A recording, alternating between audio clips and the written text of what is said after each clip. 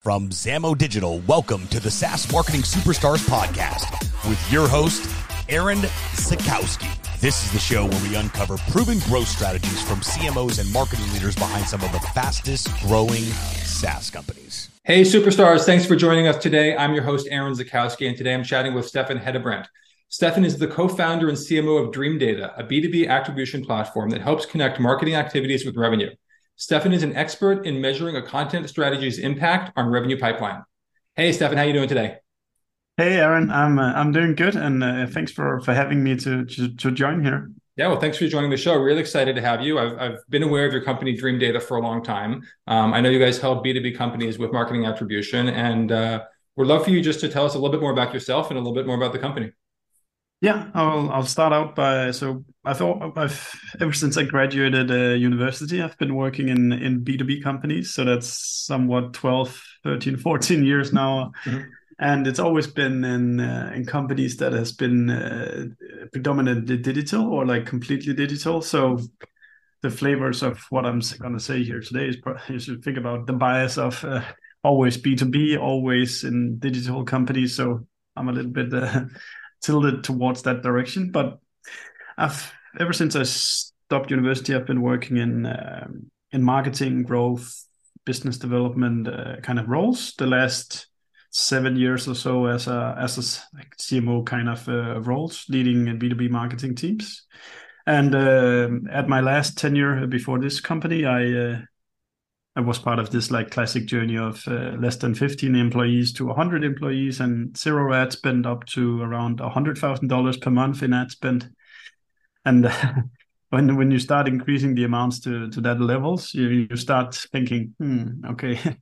And the first 10,000 I put in, I had a pretty good, like the cause and effect feeling. Whereas the last 10, 20,000 you put into the machine, it's a little bit, I don't know if it works or not. Uh-huh. So has your background been predominantly in media buying? Like, were you the media buyer or just general growth marketing? Like as one of the things I've been doing. Okay. I would say my approach to the growth and marketing is, I don't care what the discipline is. I just need to figure it out in the case I'm in. Sometimes it's SEO, sometimes it's Google ads, sometimes it's Facebook ads, sometimes it's social selling, review platforms, outbound. For me, it's very much just about figuring out something that works and then try to scale it as much as you can. Anyway, long story short, spend a lot of time trying to think about attribution, and then coincidentally, I got introduced to my now two co-founders of Dream Data, and they had actually been going at this problem. I came at it from a marketing problem. They came at it from an engineering side, where in the business they were in. It's called Trustpilot.com, and it's one of the biggest review platforms in the world. And they had that question of what happens to an account from the moment it's created until the sales team win a deal on it.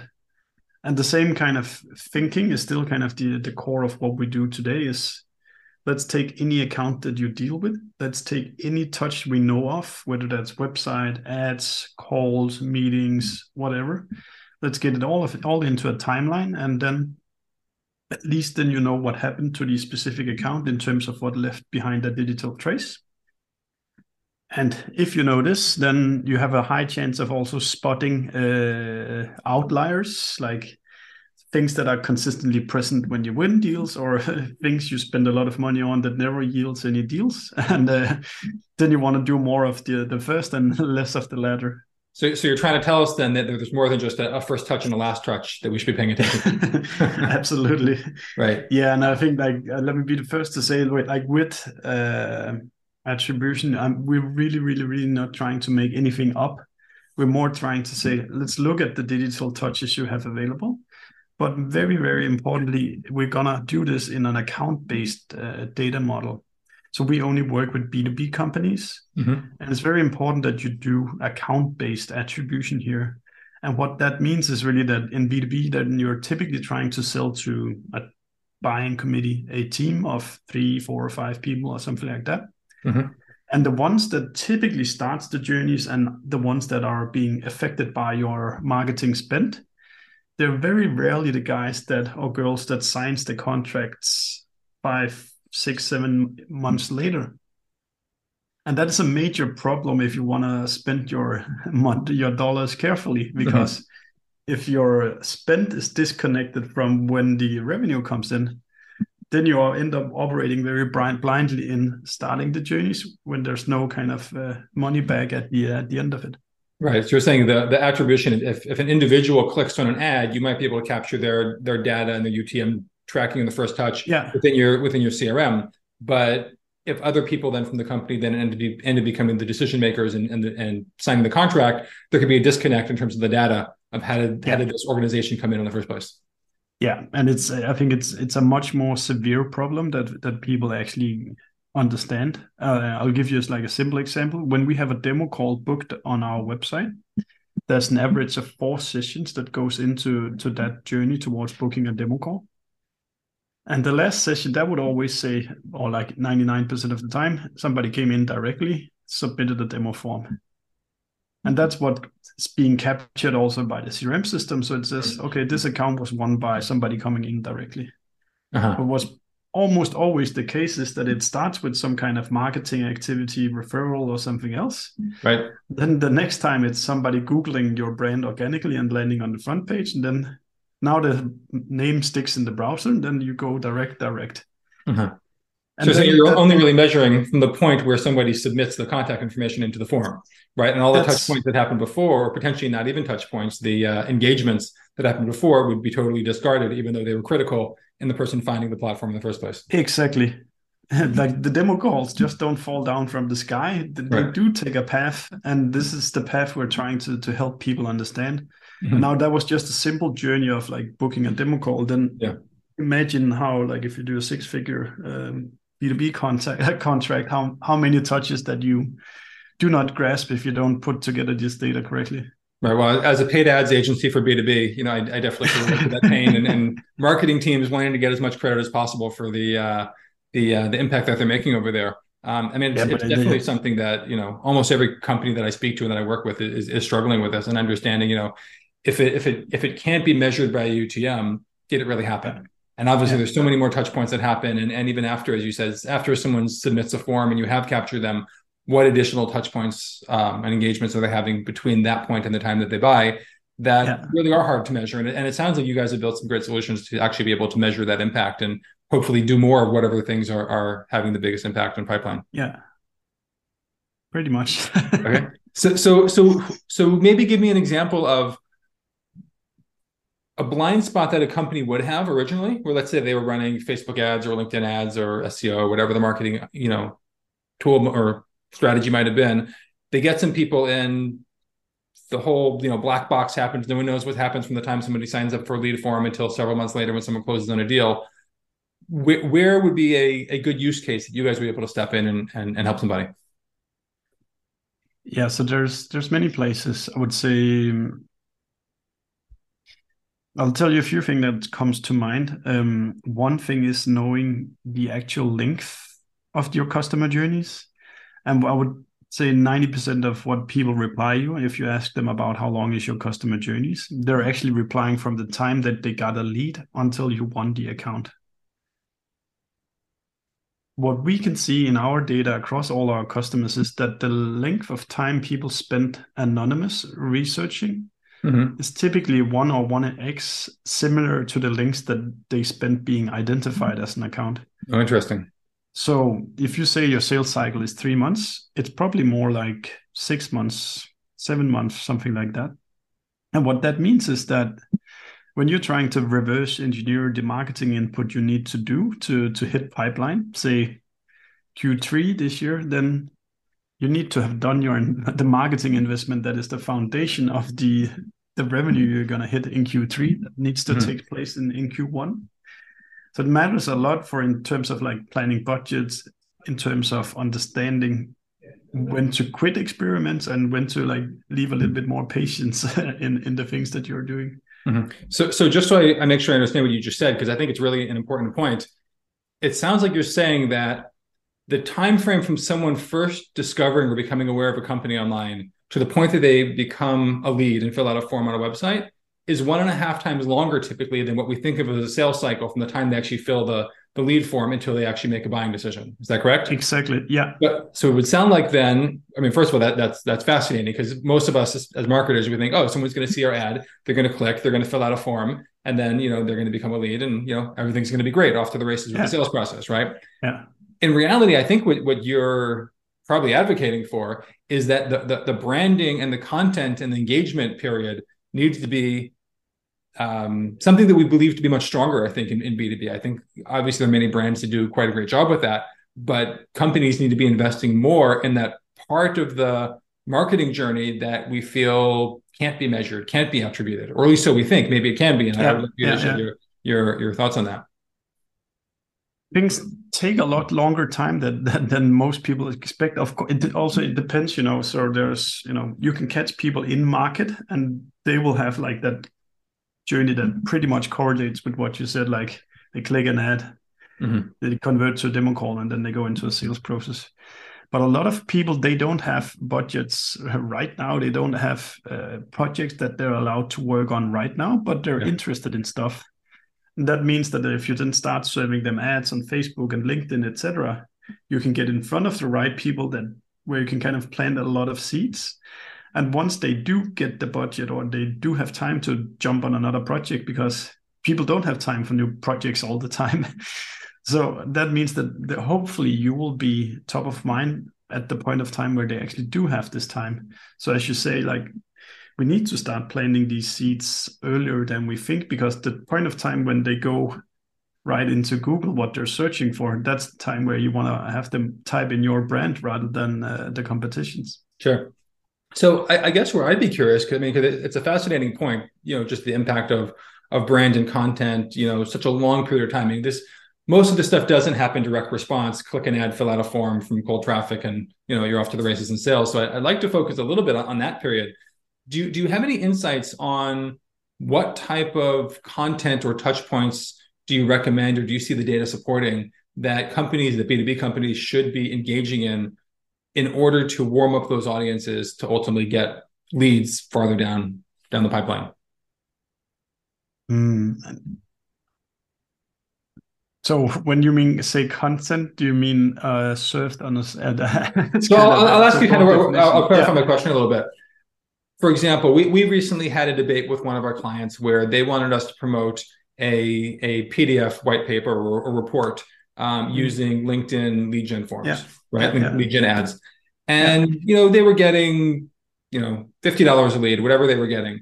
And we had a debate about, are these ever going to turn into sales opportunities, or are these just people who are downloading an ebook? And I know it's a raging debate within the digital marketers and the advertising people on LinkedIn. But, it sounds like what you would be saying is that there maybe is an argument for, just get these people engaging with you much sooner than they're actually ready to buy. Because, my argument was simply, just because this person is downloading some piece of content from you doesn't mean that has any correlation to them actually being interested in the product or service that the company delivers, right?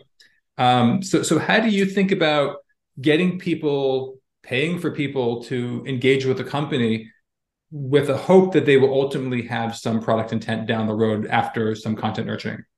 Yeah. It's a tough one, and I'm pretty sure everybody can pull up cases that are kind of contradicting.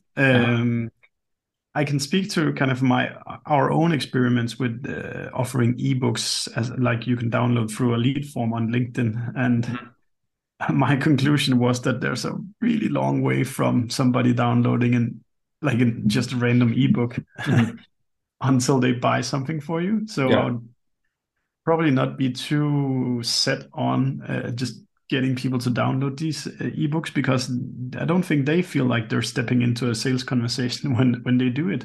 Right. So I guess I would count stuff that is more correlating with revenue, which I think counting demo calls is a much more valid metric than somebody downloading an ebook. But anyway, for each business it's different. But I would think about what is a trustworthy proxy for us building pipeline at some point.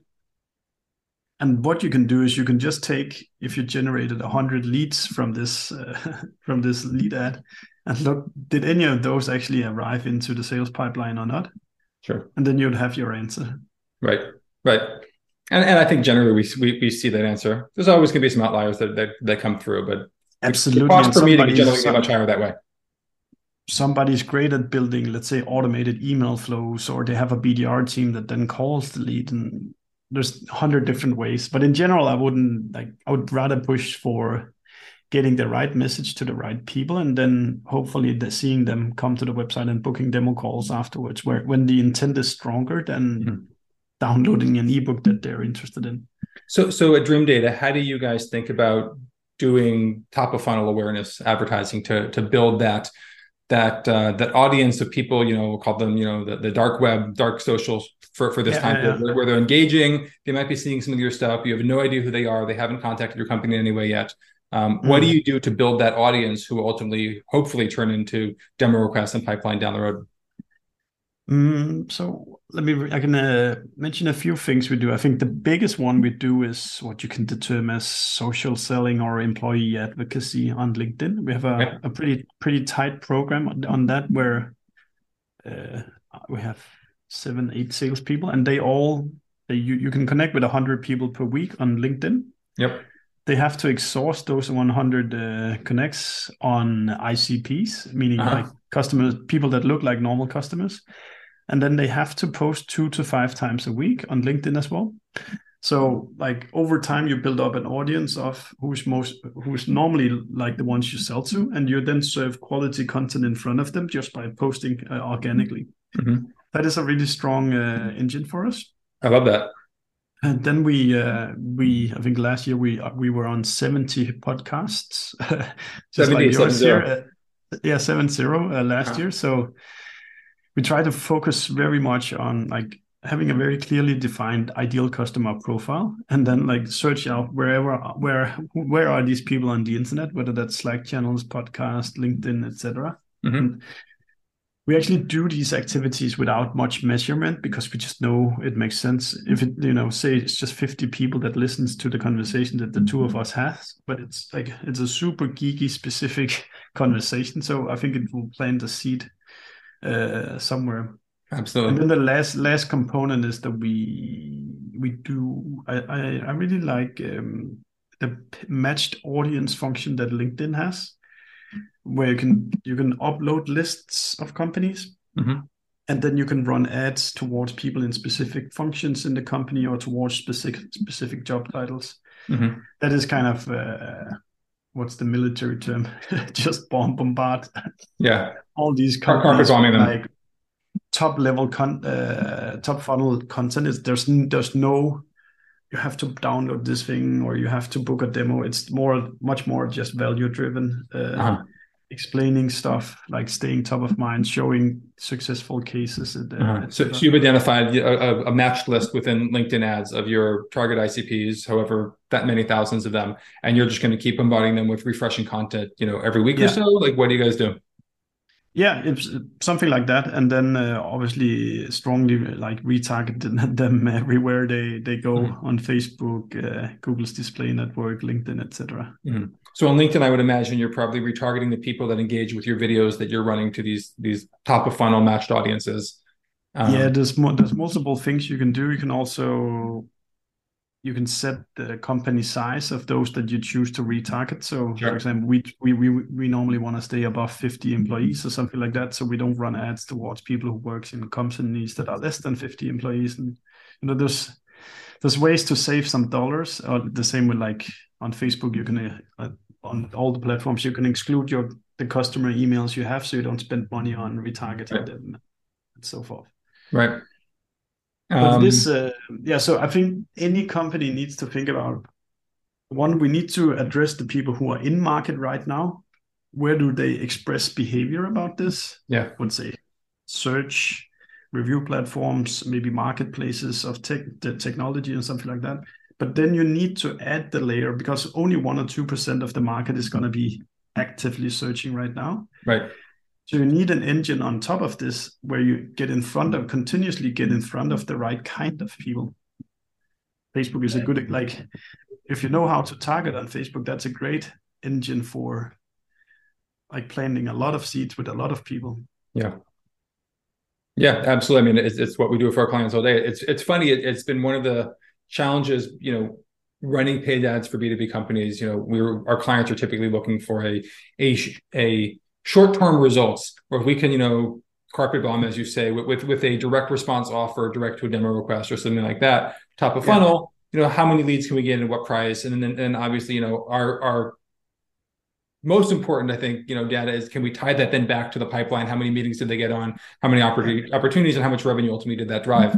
Yeah. But most of our clients are impatient when it comes to, okay, well, exactly what you're describing. Well, what about just building that demand slowly over time with content? And it's also been a challenge, I think, within the agency. One thing I found, running a Facebook, LinkedIn ads agency targeting B2B and primarily SaaS clients, is that most people at any given time are not in market and are not interested in hiring an agency right now. Unless they're in market, if we cold email, if we do any type of outreach, no one's interested. The response rates have always been dismal because we're maybe perceived as a commodity, even though we think we're better at it when it comes to the B2B space. But no one's going to respond. But when we put content out there, when we just kind of continually drip it out on LinkedIn or put out ebooks or whatever it might be, we always have people that will come in through our sales pipeline and say, hey, I downloaded your ebook 2 years ago. I was waiting for the opportunity to work with you guys because I knew I wanted to work with you. I just wasn't ready yet. And we've heard that conversation multiple times. And I think we have to be reminded, and I think you're a great reminder for myself and probably many of our listeners of do those things that seem like they're not having an impact until down the road you suddenly see that they're having a really big impact. And it just takes a little while to nurture. I think you're spot on. We actually put out some benchmarks last year across our customers' journeys, our customers' customer journey, and the average length in those journeys was from the first touch until a deal was won was 192 days. So that means, like, when you're setting up Facebook ads on a cold audience for your clients, in average, it's not fair of them to expect new deals before 6 months later. Right. Of course, then you need to come up with more trustworthy proxies along the way, so that there's some connection between we start this activity and then some metric hopefully starts going up, so you don't just sit around for 6 months. But in reality, what you're facing is that the journey is going to be 6 months from we acquire a click in average until there's a customer. So I think that's a really important point. So what proxy data or metrics do you look at, or maybe the platform Dream Data helps with, to be able to identify engagement that is meaningful before the point where somebody actually comes and reaches out to contact the company? So anything before demo call, I don't really count. So you're not measuring anything that happens before that point? The technology is the metrics that I need to make sure is at a certain level every month is that the demo calls gets booked. Then, of course, we're measuring all the visitors that arrive to our website and where they come from, etc. And then there's, in those benchmarks we put out, there's also different speeds in different channels. So, I think it was, if you came from a review platform, the time to become pipeline was a lot faster than if you came organically from LinkedIn. Sure, because they had intent, because they're already searching on review. Yeah, exactly. And that's the way kind of, I think your podcast probably works for you as well, is that you start planting some seeds and you start generating some awareness, but it's not like people are in market right now just by listening to your podcast. They're probably just trying to get smarter on whatever topic that the current episode is on. Right. So going back to the question I asked a moment ago then, so all the touch points and engagement that happen before somebody fills out a form, obviously you can't attribute that to any particular account until you know who that person is and they fill out the form. From the time that somebody fills out a form, are you able to capture and measure retroactively? Okay, now that we know who this person is, we can look back and say, for the last 90 days, they've engaged with these 12 different pieces of content, 12 different touch points. And now that they filled out a form, we can go back and see what the journey really looked like. And then once you have a larger population of people who have filled out the form, and you've got a large population of people you can do that look back on, are you able to start telling a story of what works? Is that how it works? Yes, that's exactly what we do. And now I can explain the general technology, and then people can go build it themselves if they want. So what you need to do is you need to have like a first-party tracking script that stores every visit to your website. Mm-hmm. And then you need to create a unique ID for every visitor on your website.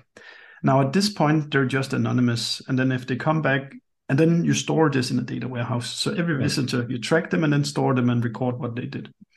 If they then come 2, 3, 4, 5 times, you just keep adding to the log of what is this unidentified person do. Sometimes we can, before they identify themselves, look them up in a reverse IP database. So de-anonymize their IP. Mm-hmm. So you can say somebody from this company is here now, but that's it. As you continue to do this, then at some point they will push through a form on your website. That could be newsletters, download ebook, book a demo, sign into the product. This is the point of time where you get the consent to say, now can I join who I now know who you are with what you did while you were anonymous. Mm-hmm. So you need to get the consent for that process? Yes. And that's the way it stays compliant with GDPR and CCPA and everything like that. That the user gives you consent to actually look at what you did before. Interesting. I wouldn't have thought you needed that.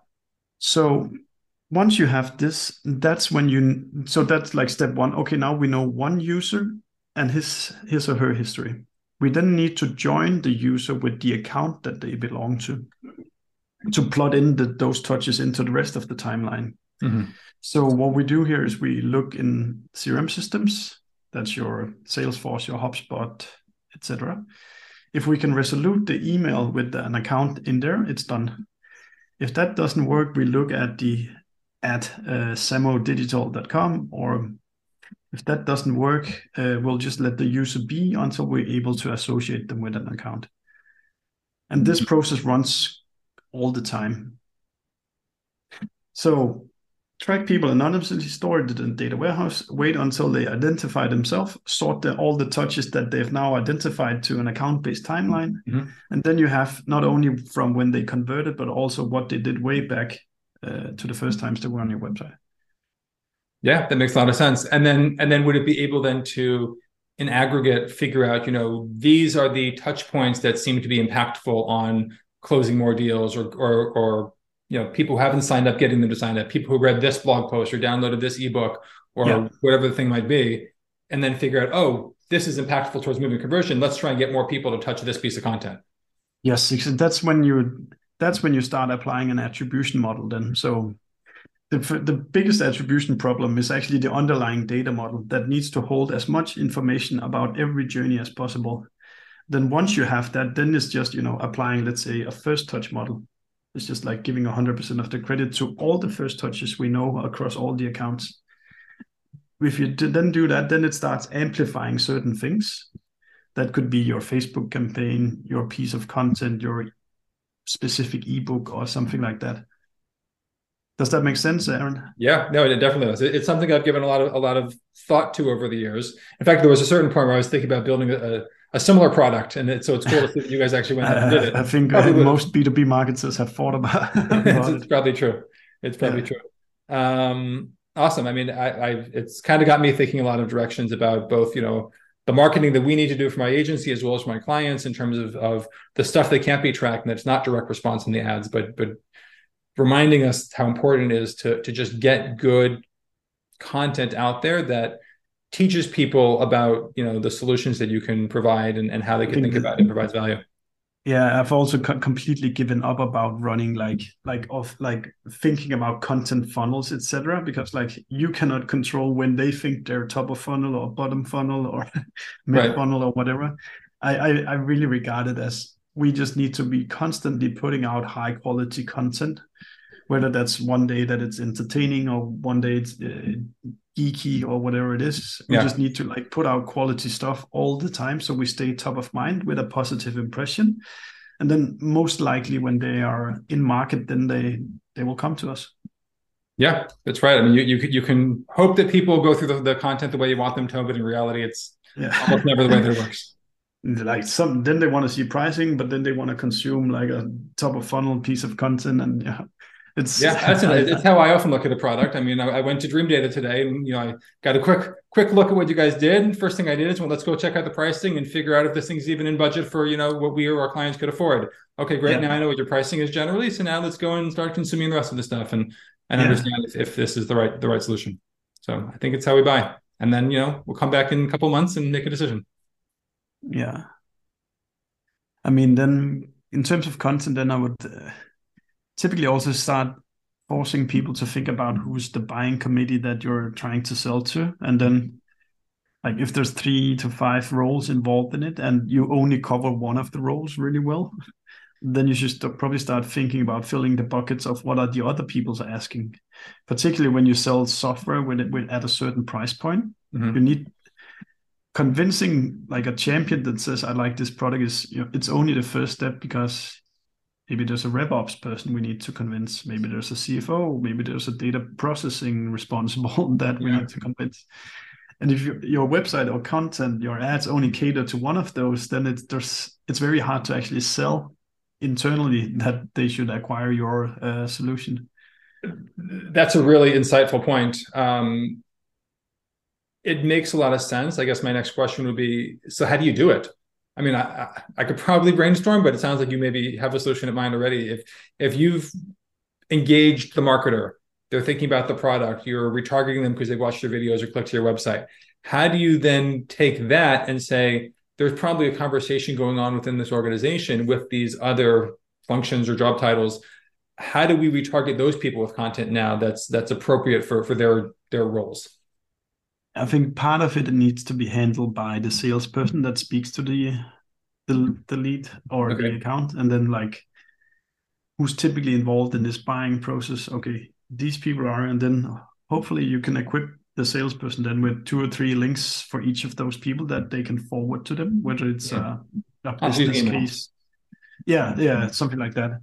Besides that, I would say I've just really become a big fan of LinkedIn lately. So it is possible to do like account-based and role-based retargeting. So typically a product cannot, at least our product can speak across marketing, sales, and RevOps. So you want to be serving one piece of content to the salespeople with one messaging there, whereas the marketers need to probably hear it from a different angle. So you would create like a custom matched audience for all of the accounts that you're working on. So now you're targeting the company, and then you could do all the data functions within that company that you want to reach, each one with its own message that's function specific. I have to admit, we're not doing this really perfectly, Aaron. But it's hard. I mean, it's a theoretical. That would be doing. Yeah. Okay, fair enough. Okay, awesome. I think we've covered a lot. I think you've kind of got me thinking about a lot of great ideas as we're thinking about ramping up some new marketing activities for, like I said, for myself, for my agency, and for our clients. So I appreciate the insights. Let's jump into. We've got a quick lightning round with a couple quick questions with a few quick answers, and then we'll wrap it up because I think it's been a great interview so far. All right, Aaron. So first question: what's your family situation? Are you single, married, kids? Have a girlfriend and 2 kids. Okay. So with a business and them, and then it's there's not a lot of extra time at the moment. You're a busy guy. I can relate. Yeah. It's great. What book would you recommend for our listeners to read? Be it a fiction, nonfiction, business? It's I'm gonna sound like a cliche now, but I just reread The Art of War with Sun Tzu, and it's like a 2,000-year-old military strategy book that is actually quite helpful in a lot of situations. So it's like a small paper bag, and if you take your time, you can actually extract a lot of value out of it. Very cool. Yeah, I've heard people recommend that book recently as well, other places. What is your favorite marketing or productivity tool to use other than your own Dream Data? That would probably productivity. Then what is that? Okay, so I'll say 3 things. I would say Google Apps or anything there. I would say LinkedIn, and then I would say High Touch. High Touch. It's a reverse ETL platform where you can kind of put data from one place to another. So what you can do if you've defined really good audiences in your data warehouse, say everybody who reached sales qualified lead, then you can push that into Facebook or LinkedIn and retarget them there. Very cool. I'm gonna have to look that up. I don't know that one. Who's your favorite marketing or business leader that you're learning from these days? There's plenty, but I'm gonna go with I think it was one of the Gong fellers. I think Ud, their CMO or something like that. He said like, I forgot his last name. Yeah, that different is better than better. That one has really stuck with me. Different is better than better. That's really. I don't know if it was he, but I saw it from him, and I really like if you just do this like feature, yeah, then like it's an endless competition. But if you stand out and it's different, then like you build a whole different brand affinity, and then people are gonna go say, "Who fucking cares whether you have this feature, right. Well, I think that's brand, right? Exactly. Brand is differentiation, not based on product necessarily. Yeah, I really try to let our employees have a lot of fun and experiment with stuff, and don't be too corporate, and just see what happens, try stuff out. I love that. And the last question, what's your favorite online community that you're a part of, or where are you getting information from these days to help you do your job better? I'd have to say all the people I'm connected with on LinkedIn. I think that's really become this culture of people actually they try to impress each other in a good way, so they write better and better and better LinkedIn posts. So you can really build a little bubble of like high quality content creators on LinkedIn. Yeah, that's absolutely true. And I was checking out your LinkedIn profile just this morning, preparing for this interview. And I would definitely vouch that you seem to be part of that competition, because you're putting out some great content. So I definitely recommend that everybody go check out Stefan on LinkedIn and connect with him. Yeah. Follow his content. You'll learn a lot, I promise, definitely about attribution marketing. Anyways, thank you, Stefan. It's been a great episode. Really appreciate your time and all the knowledge and experience you shared with us. And thank you so much for joining us today. Really appreciate the chance, Aaron. And if anybody want to ask me a question, they can just send me a DM on LinkedIn. The SaaS Marketing Superstars podcast is brought to you by Zamo Digital Marketing. If you're enjoying the show, please be sure to subscribe and leave us a 5-star review on Apple Podcasts or wherever you're listening. Thanks again.